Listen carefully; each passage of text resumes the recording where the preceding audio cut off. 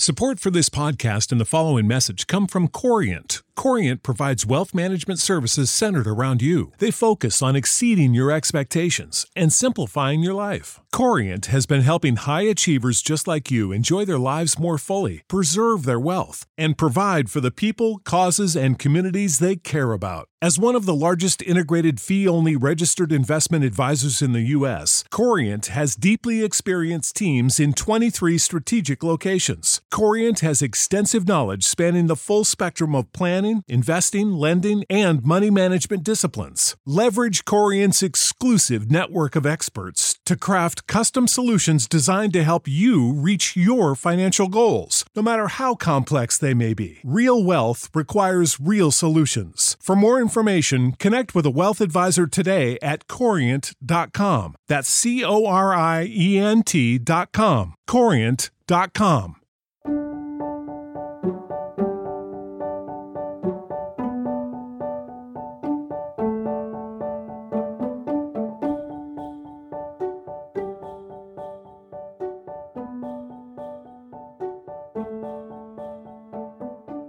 Hello everyone, welcome to Revived Devos.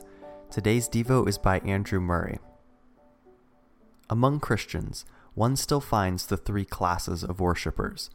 Some who in their ignorance hardly know what they ask. They pray earnestly, yet receive little.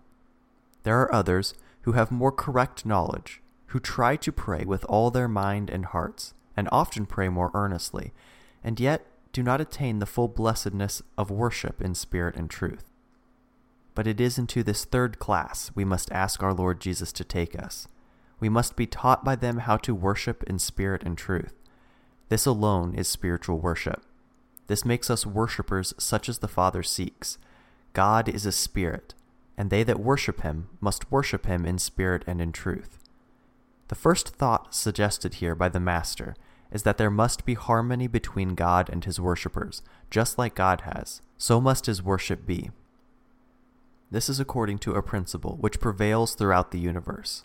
We look for correspondence between an object and the purpose to which it reveals or yields itself.